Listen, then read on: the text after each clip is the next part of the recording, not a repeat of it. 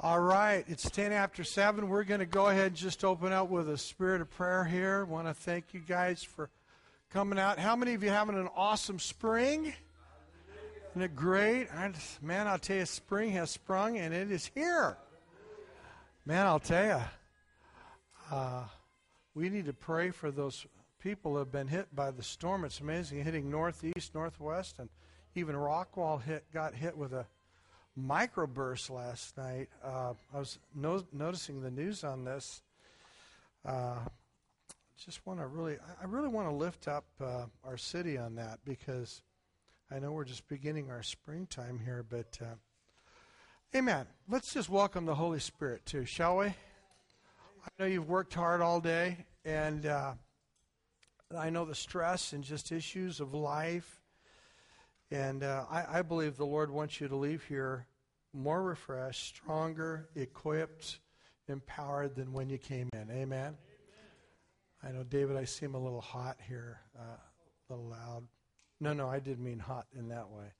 I meant hot in the speech. That's okay. Of course, I am kind of hot, though, maybe. God, pray for humility in Jesus' name. No, let's just open up with prayer. Father, we thank you for just the awesome time that we can have in your presence. Lord, we know that it's bigger than just preaching, teaching. It's bigger than just even the assembling. It really is all about you. It's about you, Lord, being glorified in every aspect of our life. Father, we thank you, Lord, that it's not by might, it's not by power, but it's by your Spirit. And Lord, your Spirit always quickens us. So Lord, I just pray tonight that you would quicken our minds, our bodies. Father, we just pray for those that could not make it for whatever reason. Maybe they're tired, they're sick, they're just exhausted. Lord, we just pray for strength. Just empower them. Just give life to them tonight. Give them rest. Lord, we serve a God who causes us to enter into rest.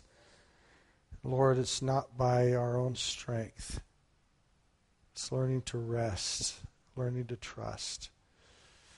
So, Lord, we just ask you to open the Word. Let the Word become a living Word in our minds, our hearts. In Jesus' name. And also, Lord, I just pray. We just pray, Lord, for our city. We just ask you, Lord, we know we're coming into the springtime. Lord, I just pray for those people in Rockwall that got hit last night. This gentleman completely thrown out of his house. Just my heart went out to him. I have no idea who he is, but Lord, I just pray that you would just refresh and bring healing to his body, an elderly man. So many, Lord, just go through the loss and just the setback of these storms. We just pray, Lord, for your grace upon our city. Lord, as we go through this season of the spring, I just pray, Lord, for favor on Dallas, the Dallas-Fort Worth Metroplex. In Jesus' name. And everyone said, amen. If we could jump to Ephesians 6, verse 10. Ephesians 6, verse 10. I want to read a scripture. How many of you believe that if you're in a battle, it's good to know who your enemy is? If you don't know what you're fighting and who you're fighting against, then you are going to be at a very huge disadvantage. I heard a story that was amazing to me, and I read it some time ago. This actually happened in 1942 when Germany was invading Europe. And one of the things that Germany did as a ploy, some of you might have read and heard about this, that one of the things they would do to try to take a country was they would begin to use communication and begin to spread propaganda. And it was a propaganda war. And one of the things they would do is they would seek to conquer by dividing. How many of you know that Satan is the one who loves to divide? He comes to kill, steal, and destroy.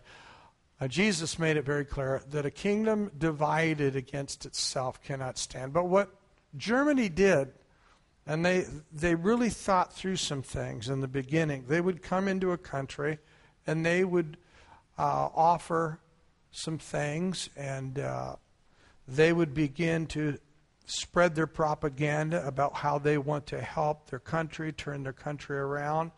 And then they would come in some cases without even any shots being fired. And when they were in places of strongholds, then they would turn against the city. The city was completely caught off guard. Completely got it. And that's how they went into France and Spain. Of course, they went in, and of course, they began to go in, and they would begin to take the wealthy, the rich, the Jews and people, and they would begin to put them in by the millions in their concentration camps. But they understood the power of propaganda. They understood the power of taking something, and people had become so conditioned in their life, their farms, their city, their community, and then this nation would come in and make promises, and people have a tendency to believe everything. That's the problem. The tendency to believe because we're conditioned in our comfort zone, but then the enemy turns and brings you into bondage to entrap you and then ultimately take dominion and destroy you.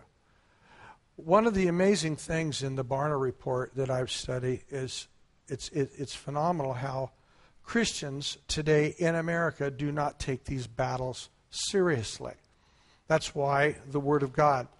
I was talking to a gentleman just yesterday and said, Pastor Ray, I don't know how serious I can take the Bible. I don't know if I take the Bible as serious as much as I used to take it. And I said, why is that? And he just said, there's so much out there today that is challenging the credibility of the Word. And I said, do you know what the Bible says about that? But there you go. There you go, Pastor Ray. You're using the Bible again. Well, what do you want me to use? And the Apostle Paul says that in the last days, many will depart from the faith. What does that mean, depart from the faith? Well, what it means is they begin to take a casual attitude about their relationship and walk with God. I've never met a backslider yet that backslid because they were on fire for the Lord. But usually there's a casual attitude. And so it's good, it's so important for us to help us to understand who we are in Christ. It's so important to know what Jesus talked about in the message of the kingdom and who we are and what we possess and where we are at in the kingdom. But it's also important for us to realize that there's an enemy there that wants to stop us, discredit us, divide us, destroy us, and conquer us. The Apostle Paul in Acts 20 makes reference to something that I don't believe in one second that he was being negative about this, but he's speaking to the brethren at Ephesus, and he says this. When he called the elders of the church in Acts 20, verse 17, he said this. And when they had come to him, he said, you know that from the first day when I came to Asia, in what manner I always lived among you. He's talking about his manner of life, serving the Lord with all humility, and with many tears and trials which happened to me by the plotting of the Jews. How I kept nothing back, but it was helpful. He's talking about serving the Lord, serving people. I taught you publicly, from house to house, testifying to the Jews, then to the Greeks, repentance towards God and faith toward our Lord Jesus Christ. Now, doesn't sound like a whole lot of faith here, but Paul says, now I go bound in the Spirit to Jerusalem, not knowing the things that will happen to me there, except that the Holy Spirit tells me that in every city that chains and trouble awaits me. How many want to come to the altar and follow Jesus? I mean, that's not the kind of message you would preach to bring people to the altar with. But Paul is saying, I want you to know the chains, tribulations are waiting for me. But here's what I love, his follow-up. But none of these things move me. What brings a man or a woman to that place? None of these things move me. I mean, the Holy Spirit, he didn't say the devil told him the chains and tribulations. He says the Holy Spirit. Now, is God trying to discourage Paul? I don't believe so. I believe God was trying to prepare Paul that if you're going to have a victory, you got to be willing to get into the fight. Amen? You can shout victory from here. Pastor Ray can shout victory. Oh, we got the victory. But if you're not willing to engage into the fight, then your victory is shallow. You know what? I want to tell you something just personally. The Lord's dealing with me about preaching, teaching, which is simple for me. I can move in that area. But the message needs to be more than just communicated. It needs to be actualized, and it needs to be formed. The kingdom needs to become a living reality. It needs to become a reality in our lives. It not just talked about, thought about, but literally, if we're talking about saving souls, reaching our city, then we need to be doing something about it. We need to be reaching, talking to people. In what I sense in Acts 20, when Peter, I'm so glad that Paul put that in Acts. Because sometimes we have this fairy tale gospel that, man, we're just in the heavenlies and the glory and just raising the dead, healing the sick, and everything's moving and grooving. And that's not reality. There is a reality that, man, you're getting up every day and you're going to work and you're coming to church, whether you're in the ministry, out of the ministry, we're all in the ministry, by the way, whatever you're doing. Some of you came out of work today, you've been tested, tempted, driven down, depressed, contradicted. The enemy's used every weapon formed against you to get you to just, your brain can just be blowing up. Your emotions can be going out the window. Can I just say one thing to you? You're on track. You're on track. Can I just say right here that that's why Paul to the church at the Philippians, when they were undergoing amazing persecution, he said, by all these things we are not terrified, knowing for us these problems and trials are working for our edification and salvation, but to them, the enemy, it is for their perdition. It is there for their demise. So when you're under attack, it's usually a good sign that you're making headway. That's why Paul says, none of these things move me, that I might finish my course with joy. Tearing down strongholds cannot be done until we understand the spiritual realm, but we have to have a vision. Who for the joy endured the cross? God's called us to endure some things.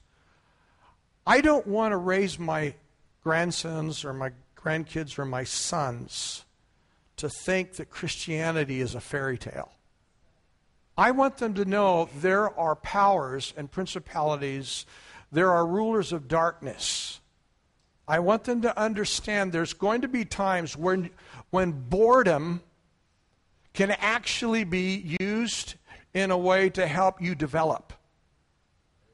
That's not an excuse to be dead. There are times. Do you remember the time when Jesus was questioned by Philip and John? It was in John 14, 1 through 2, and Jesus said, by the way, just to let you know where Jesus said, I go to prepare a place for you. And in my Father's house there are many mansions. I'm going to throw this out to you guys. I know the old hymn, I've got a mansion just over the hilltop. Anybody remember that song? Do you know that the word mansion in the Greek does not mean what we think mansion is? I know a lot of people that, well, I thought I was going to a place with streets that go. I'm going to tell you, if heaven was a swamp pit, I would rather be there because Jesus is there, not because of gold streets or mansions and chandeliers. I'm not interested in the place that way.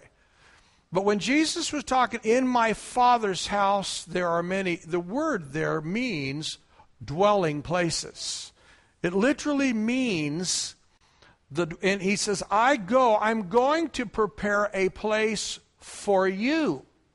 Now, in our eschatology and theology, we've often thought, by the way, I'm talking about a stronghold here, a religious stronghold.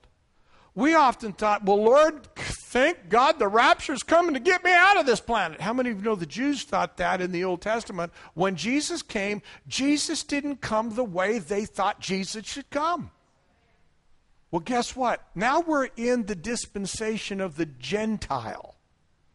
That's since Pentecost. We are now in the dispensation of the Holy Spirit, the Gentile. We are making the same mistake the Jews did with Jesus when he came. We have a presumed idea of the way we think that God should work. When Jesus talks about going to prepare a place for you, it wasn't some place in the third heaven. That's not what he's talking about. He's talking about a dwelling place where when the Apostle Paul in Ephesians and Colossians, where we have been seated with Christ, we're in heavenly places. See, God's not trying to get you to the third heaven. He wants you to rule and reign in the second heaven. And we're going to talk about what those definitions are, but my point is, the mansions, the dwelling places, those places of abiding where God's glory and his fullness and his fulfillment. God wants me to rule and reign on earth. His prayer was, thy kingdom come, thy will be done on earth in my life. Now I'm going to say something. Some of the most difficult things we walk through are intended to be God-given opportunities to grow in. See, what we end up thinking is the kingdom of God's over here or it's over there. No, Jesus said the kingdom of God is right here. And what's inside here? I have the Father, I have the Son, and I have the Holy Spirit dwelling right here inside of me. My mansion, the mansion, is the Father dwelling inside of me. David puts it in Psalms, if I make my bed in hell, you're there. I rise to the highest place, you're there. Listen to this. Jesus said something that is so amazing in John 14, and he's dealing with strongholds of certain expectations, and Jesus says this, and this is mind-boggling to me. When Jesus said, if I go and prepare a place for you, and what that place is, it's a place of kingdom authority, dominion, ruling and reigning. I will come again and receive you to myself, that where I am, there you may be also. Where Jesus is seated on the right hand of the Father, guess what? So are you. Right now. It's not just after we die. And notice what he says in verse 4. And where I go, you know. Wow, that's an amazing verse. And the way you know. Now notice what Thomas says. Thomas said to him, Lord, we don't know where you are going. And how can we know the way? Jesus said, I am the way, the truth, and the life. No one comes to the Father except me. Notice this. If you had known me, you would have known my Father also. I lost my place. You would have known my Father also. And from now on, everyone say now on. Now on, you know him.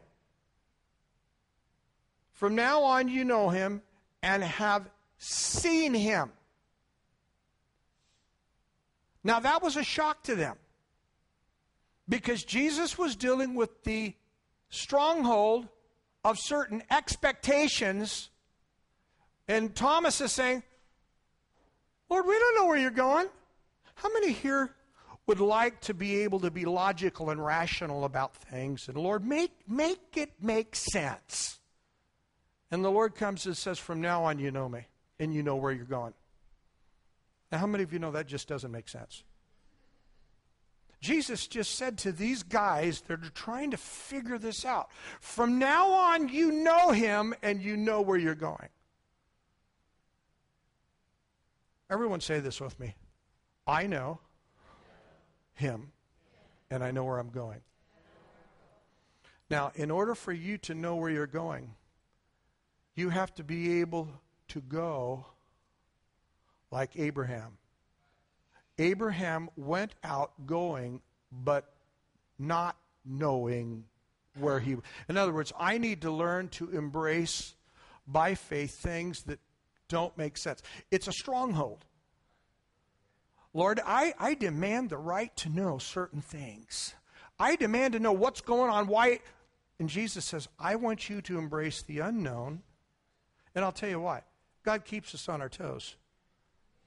He doesn't want you to figure it all out because he is so much a God of variety and difference and things he does. But notice what Philip says. Philip said to him, Lord, show us the Father and it will be sufficient for us. Do you know what Philip just said to Jesus right there? Jesus, we've been following you and you're boring to us. That's what Philip said.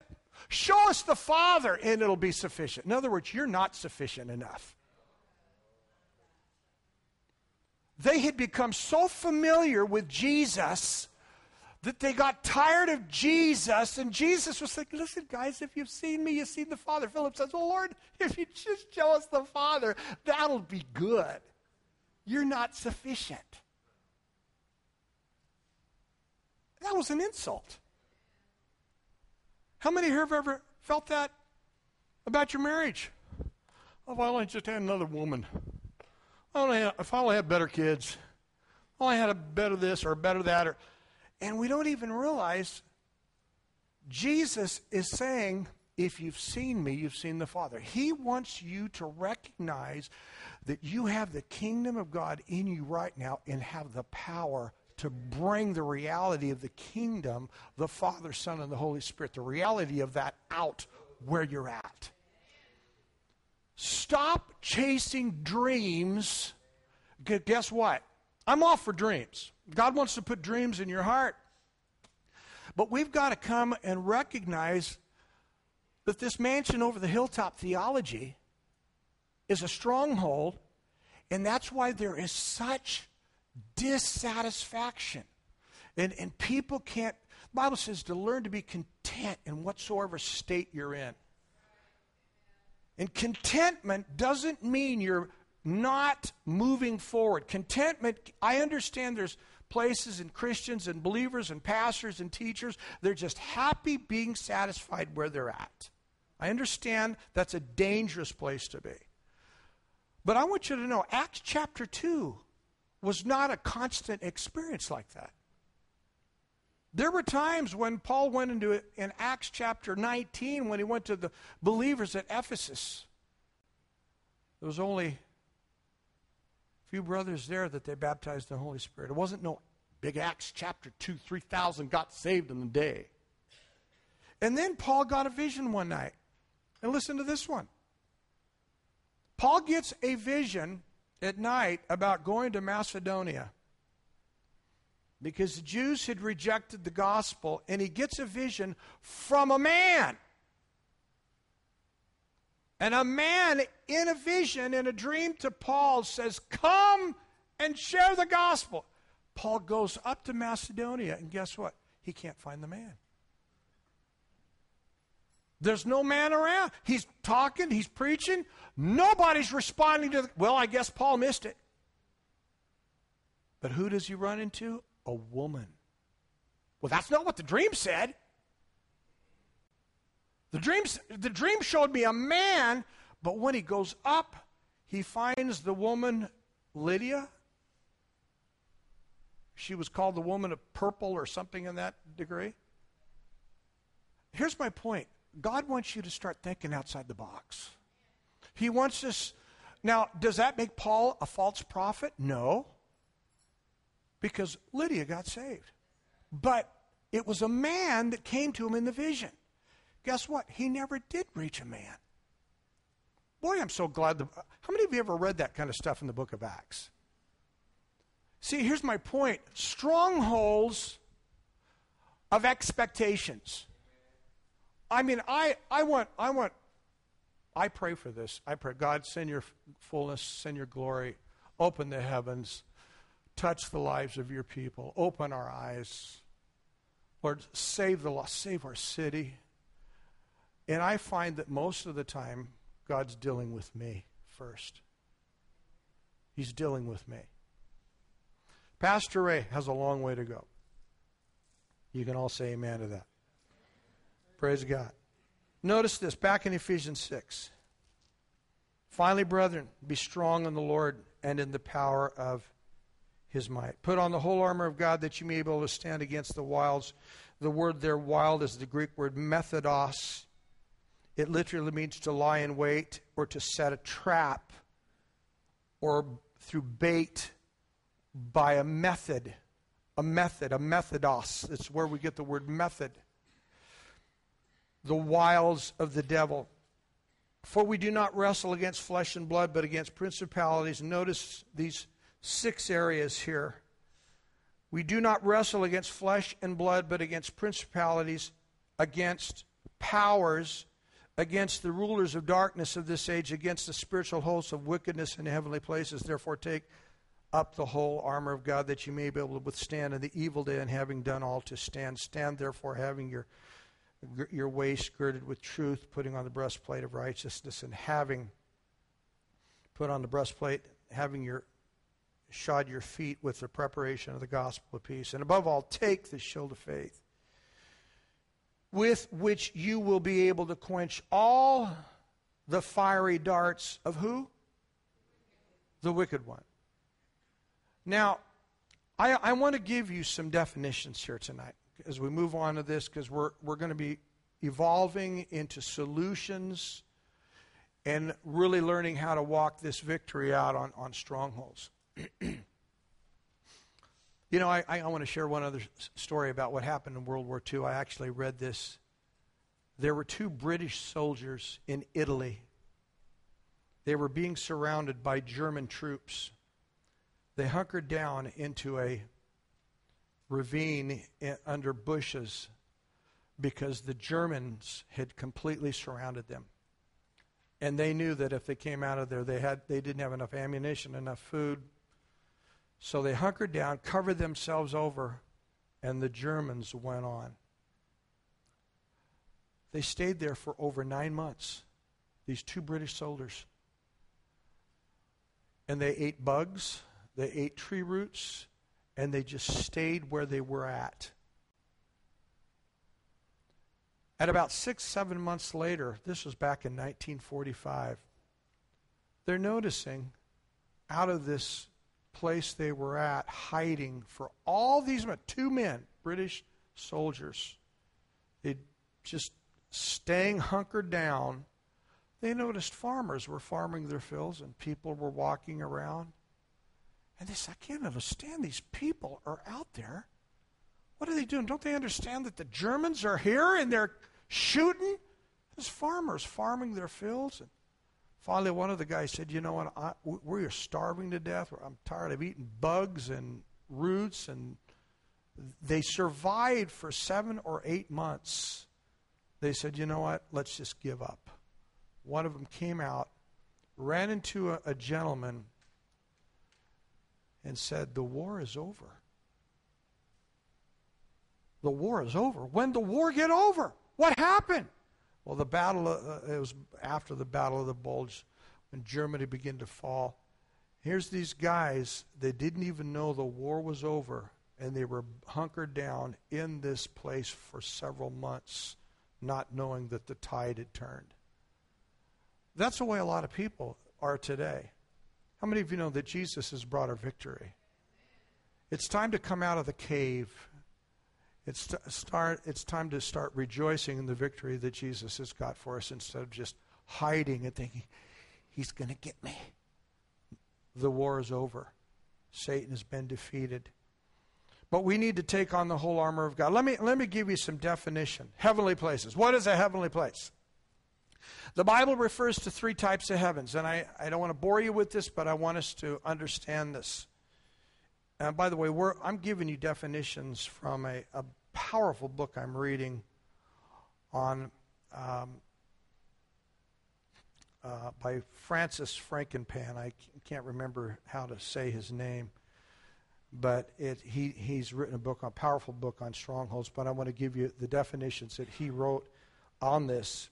Heavenly places in Ephesians 6:12 and 3:10. When the scriptures refer to heaven, they're speaking of any of the 3 places which the context of reference interprets. The first heaven is the atmospheric heaven, the sky, Psalms 19:1. Then the second heaven, which is the unique object of the study in the spirit realm, which immediately surrounds the consciousness of mankind.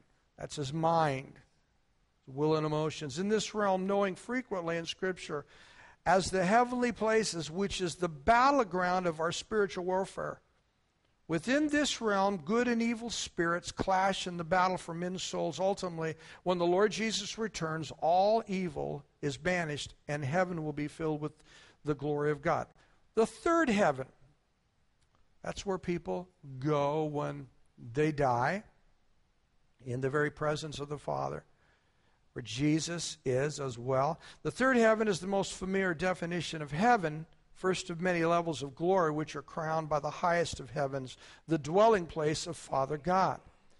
Now, the Bible says in Ephesians chapter 1 and 2 that we've been seated together with Christ in heavenly places.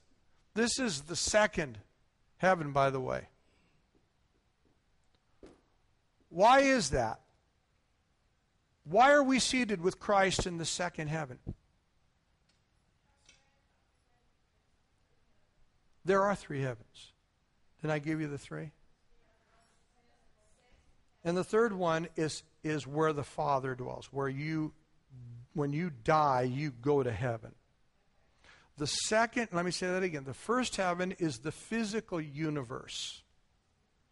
When you look up into the heavens, you see the physical universe. The second heaven is that place that Jesus has seated us together with him. We are seated with Christ in that heavenly place. We are seated as those having authority and victory with Christ. Now, Christ is seated, and he's a sitting king. But as a sitting king, we are ruling and reigning. Okay? The third heaven is where you go when you die. If you are truly born again and you've been redeemed, you receive the grace of God, the third heaven is where the souls of those whose names are written in the Lamb's Book of Life go. That is the third heaven. The second heaven is what Ephesians 1 and Ephesians 2. The Bible says he has blessed us with all spiritual blessings in heavenly places.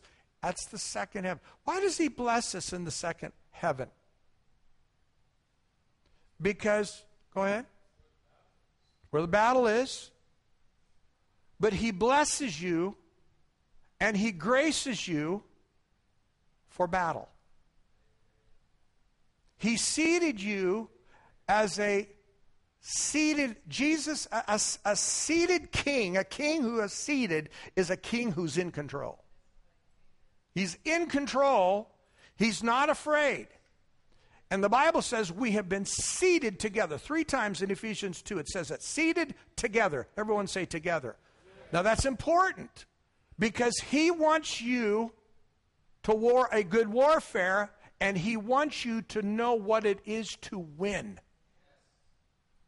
It's not enough for Him to declare victory over you. He wants you to go through the process. Listen to me. He wants you to draw your sword, go into battle, and fight the good fight. And that battle is in my mind. It's in my conscience. It's in my conscious, subconscious, and unconscious area of my soul. You see, God is preparing you to reign with Him in eternity. This is the testing ground. Life here. What we do and how we live now determines our rewards. We're not earning our way to heaven here. We're not fighting to get salvation. Salvation's been paid for.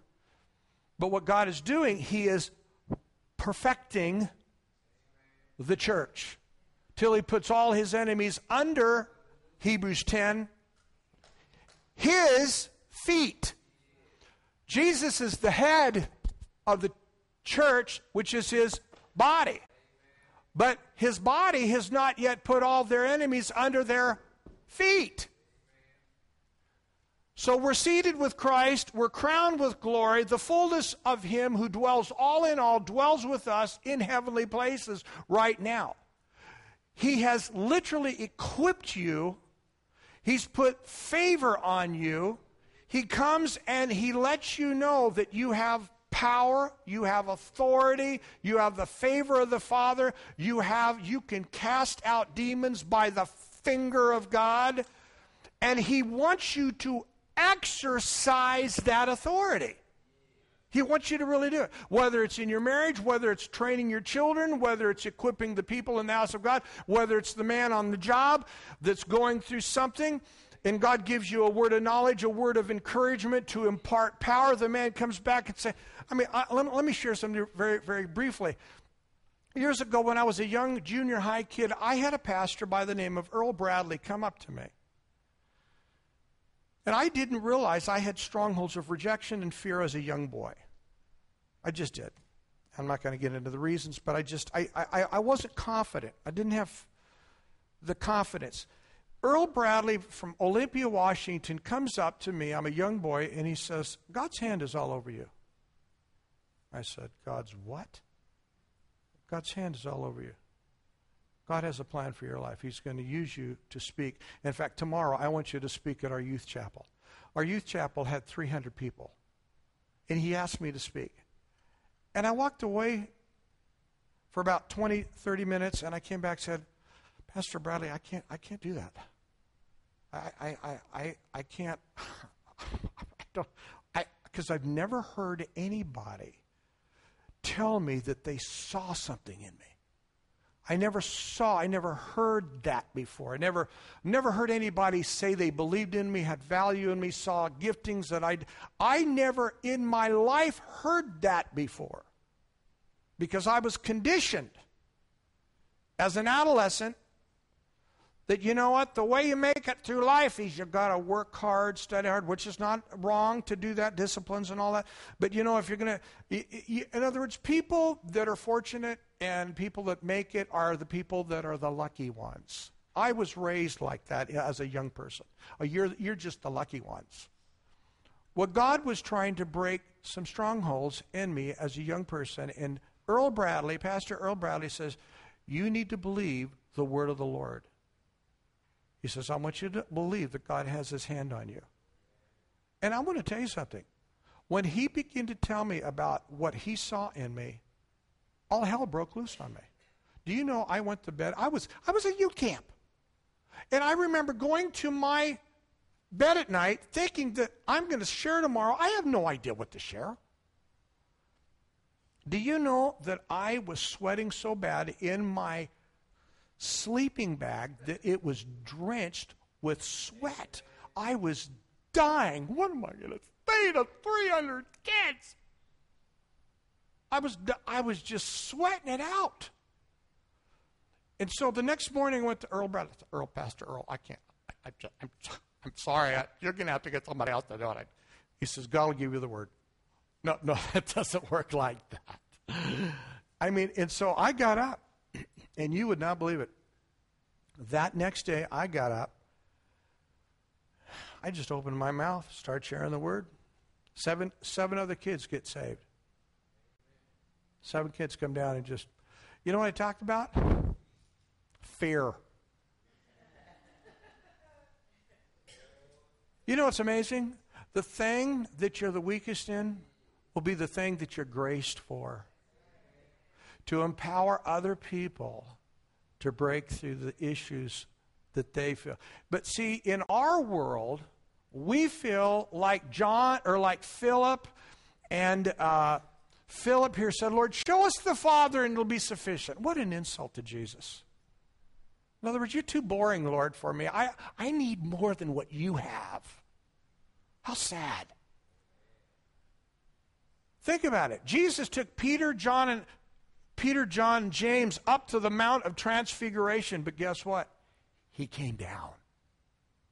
They didn't stay up there. In fact, you know what else he said to them? Don't tell anybody about this until after the resurrection. I wonder why he said that. I mean, why not tell everybody? That's my rationale.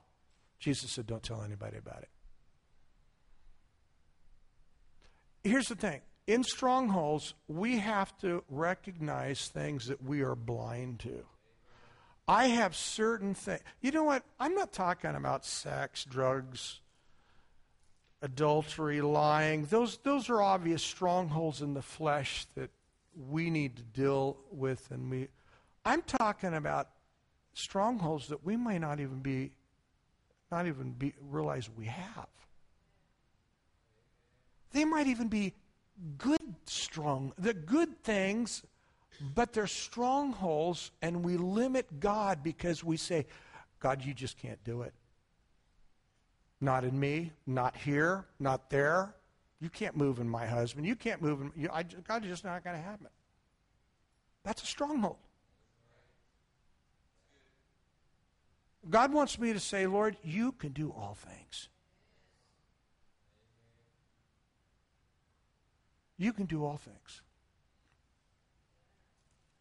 I'm done. Let's stand to our feet. You may say, Pastor Ray, you didn't get the demons. Well, come next week. Praise God. I feel so strongly right here that God wants to do a promotion. I believe the Lord wants to anoint us like with a Davidic anointing. Let me tell you what a David anointing is.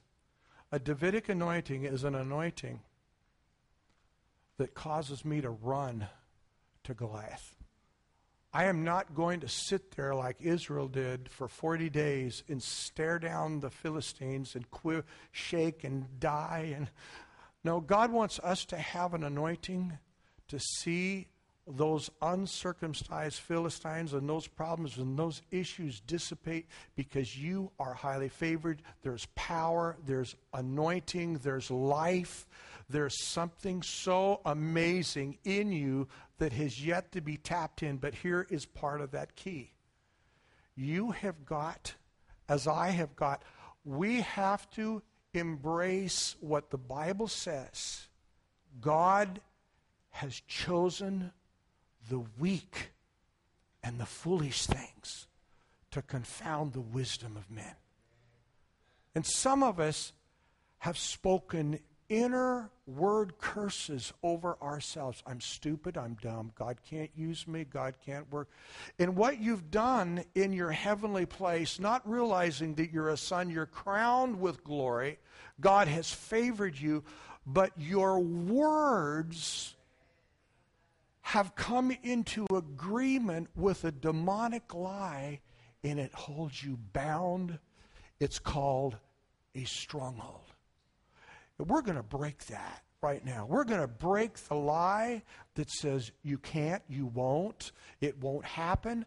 God wants to do exceedingly abundantly above what you could ask or think. Amen? Now, I want us to put our hands, both hands, on the battleground right here. It's our minds. I want you to say this with me. In Jesus' name, I thank you, Father, for my mind. Because I have the mind of Christ.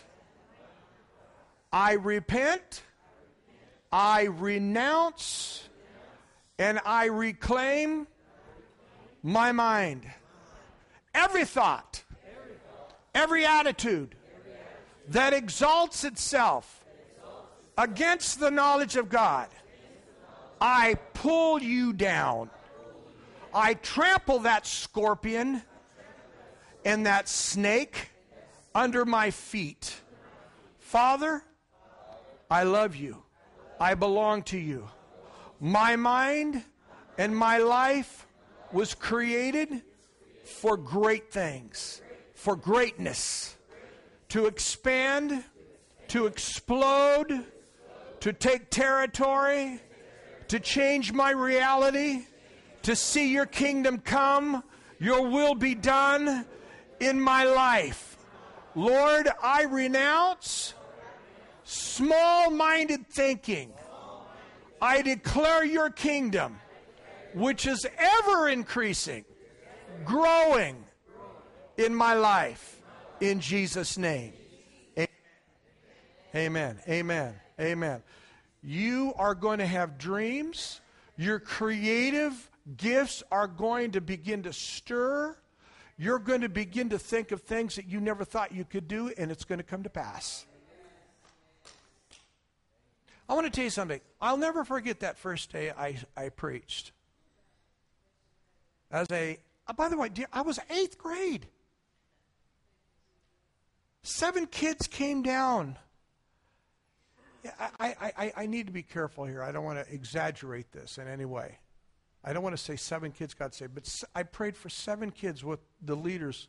I'm an 8th grader praying for 7 kids that had a spirit of fear. They had fear in their life. I don't know if they got saved, but I remember praying over 7 kids, so I don't want to say they were saved, but they came down to be prayed for. And I remember as I was just praying for them, I'm not kidding, as I was laying hands on them, do you know what the devil was doing? What are you doing, Ray? I'm praying over them because my pastor, Pastor Iverson, here, come over here, Dwight. I'm going to use Dwight as, this is little Ray, 8th grade. This is what Pastor Ray, this is what Brother Dick said. He comes and he pushes me up here. I want you to stay right here. Okay, and those 7 kids, he says, I want you to get your hands up there.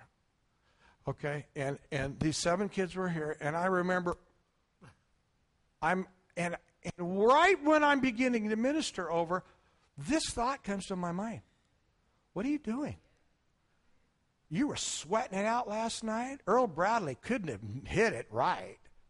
I mean, I was under such kind of, while I was praying for people.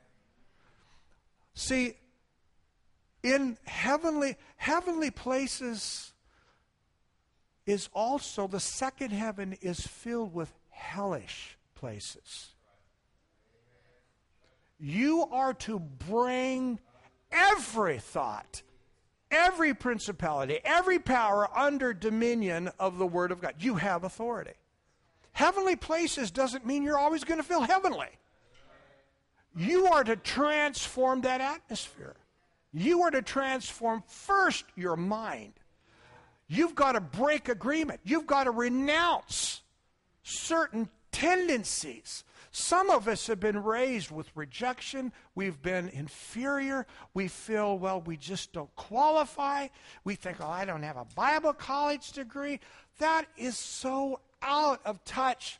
Do you know that I was thinking today, God used little Esther, a teenager. He used a little teenager David. He used another teenager Daniel. He used another teenager Jeremiah was a child. He said, Lord, I'm a child. I can't speak. God used throughout the scripture.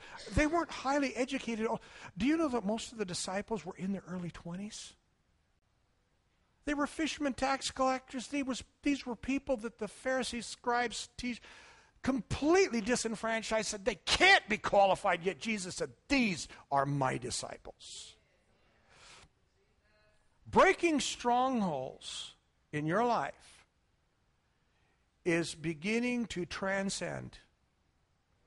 You are transcending old conditions and old ideas.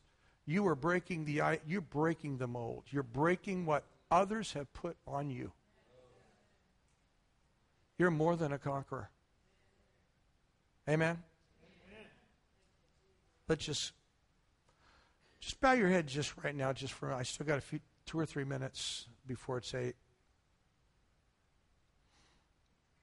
I felt it today, and I felt this before I came in here, that someone had someone else come to you today on the job.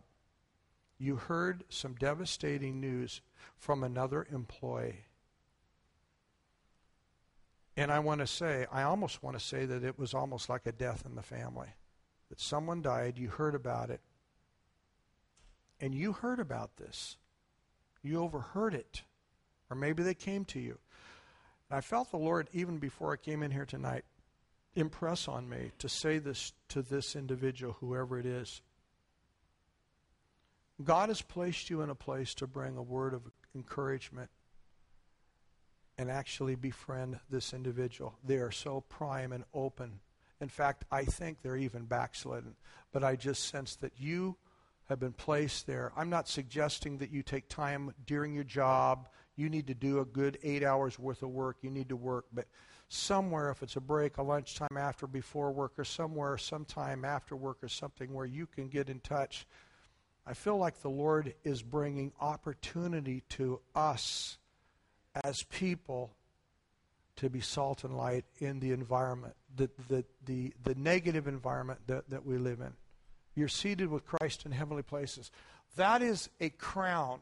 That is a place of phenomenal favor. But you're not there just to simply have your heavenly glorious experience. You're there to do battle. That's what heavenly places are for. I'm not here to I just can't wait to find a place where the glory comes out and the chickens are sprouting or whatever. I am there to do battle. Like I said on Sunday, I didn't want to come last week. I had a big old battle with my wife. And the Lord said, I want you to go back and ask her forgiveness. She had a wrong attitude. And I said, Lord, I'm not wrong. She's wrong. Have you ever told God that? You really felt you were right? I guess I'm the only one here that does that. But I said, God, I can't be wrong. She's really wrong. The Lord, I get over to the church and the Lord says, got a wrong spirit. He says, what are you coming over to the church for, Ray? Well, I'm coming to praise you and seek your face. He says, no, you're going to go home. You're going to make it right with your wife. I'll never forget dropping my head. I said, Lord, I can't tell her she's right.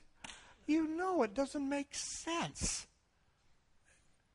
And the Lord said, it's all about being right, isn't it, Ray?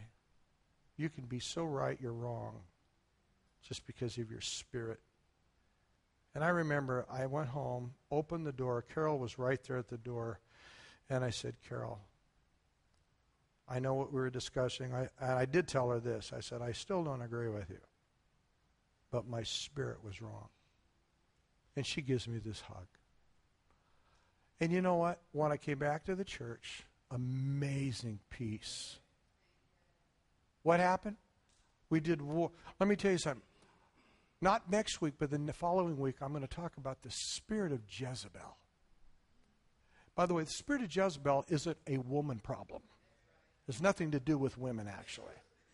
But one of the problems about the spirit of Jezebel is she hates humility, hates repentance, and she really hates prophets. We're going to deal with that in a couple of weeks on the spirit of Jezebel and how Elijah had to deal with that. Do you know the spirit of Jezebel is alive and well today? It's divisive, it's subtle, and it's witchcraft. And even sometimes Christians are walking in it and don't even know it. And we have to understand what we're warring against. Because the spirit of witchcraft is as rebellion. And so you may say, well, Pastor Ray, wait a minute. I thought we're sons of God. Yeah, we are sons. How many of you know you can be a son and still be a rebel? Luke 15, the prodigal son was a rebel. He was self-centered. He left. But praise God, he came back. Humility, he understood. That whole story was intended to help him be transformed. It wasn't intended to humiliate and hurt him. God's not out to hurt you. God's out to restore his people. Amen? Father, we thank you. Lord, I just pray that as we go, that you would just continue to bless, increase, and strengthen us. Lord, help us to realize that in the place that we're seated with you right now is a place of great favor, great blessing, great increase, great vision. Lord, even like Philip and the other disciple, Lord, who said, Lord, just show us the Father. Lord, you've shown us the Father. You've given us a place of dominion right now. And he said, if we simply believe, greater works, greater things will be seen and done in our life. Lord, we leave you. We leave with this tonight in Jesus' name. Amen. God, yes. Go ahead.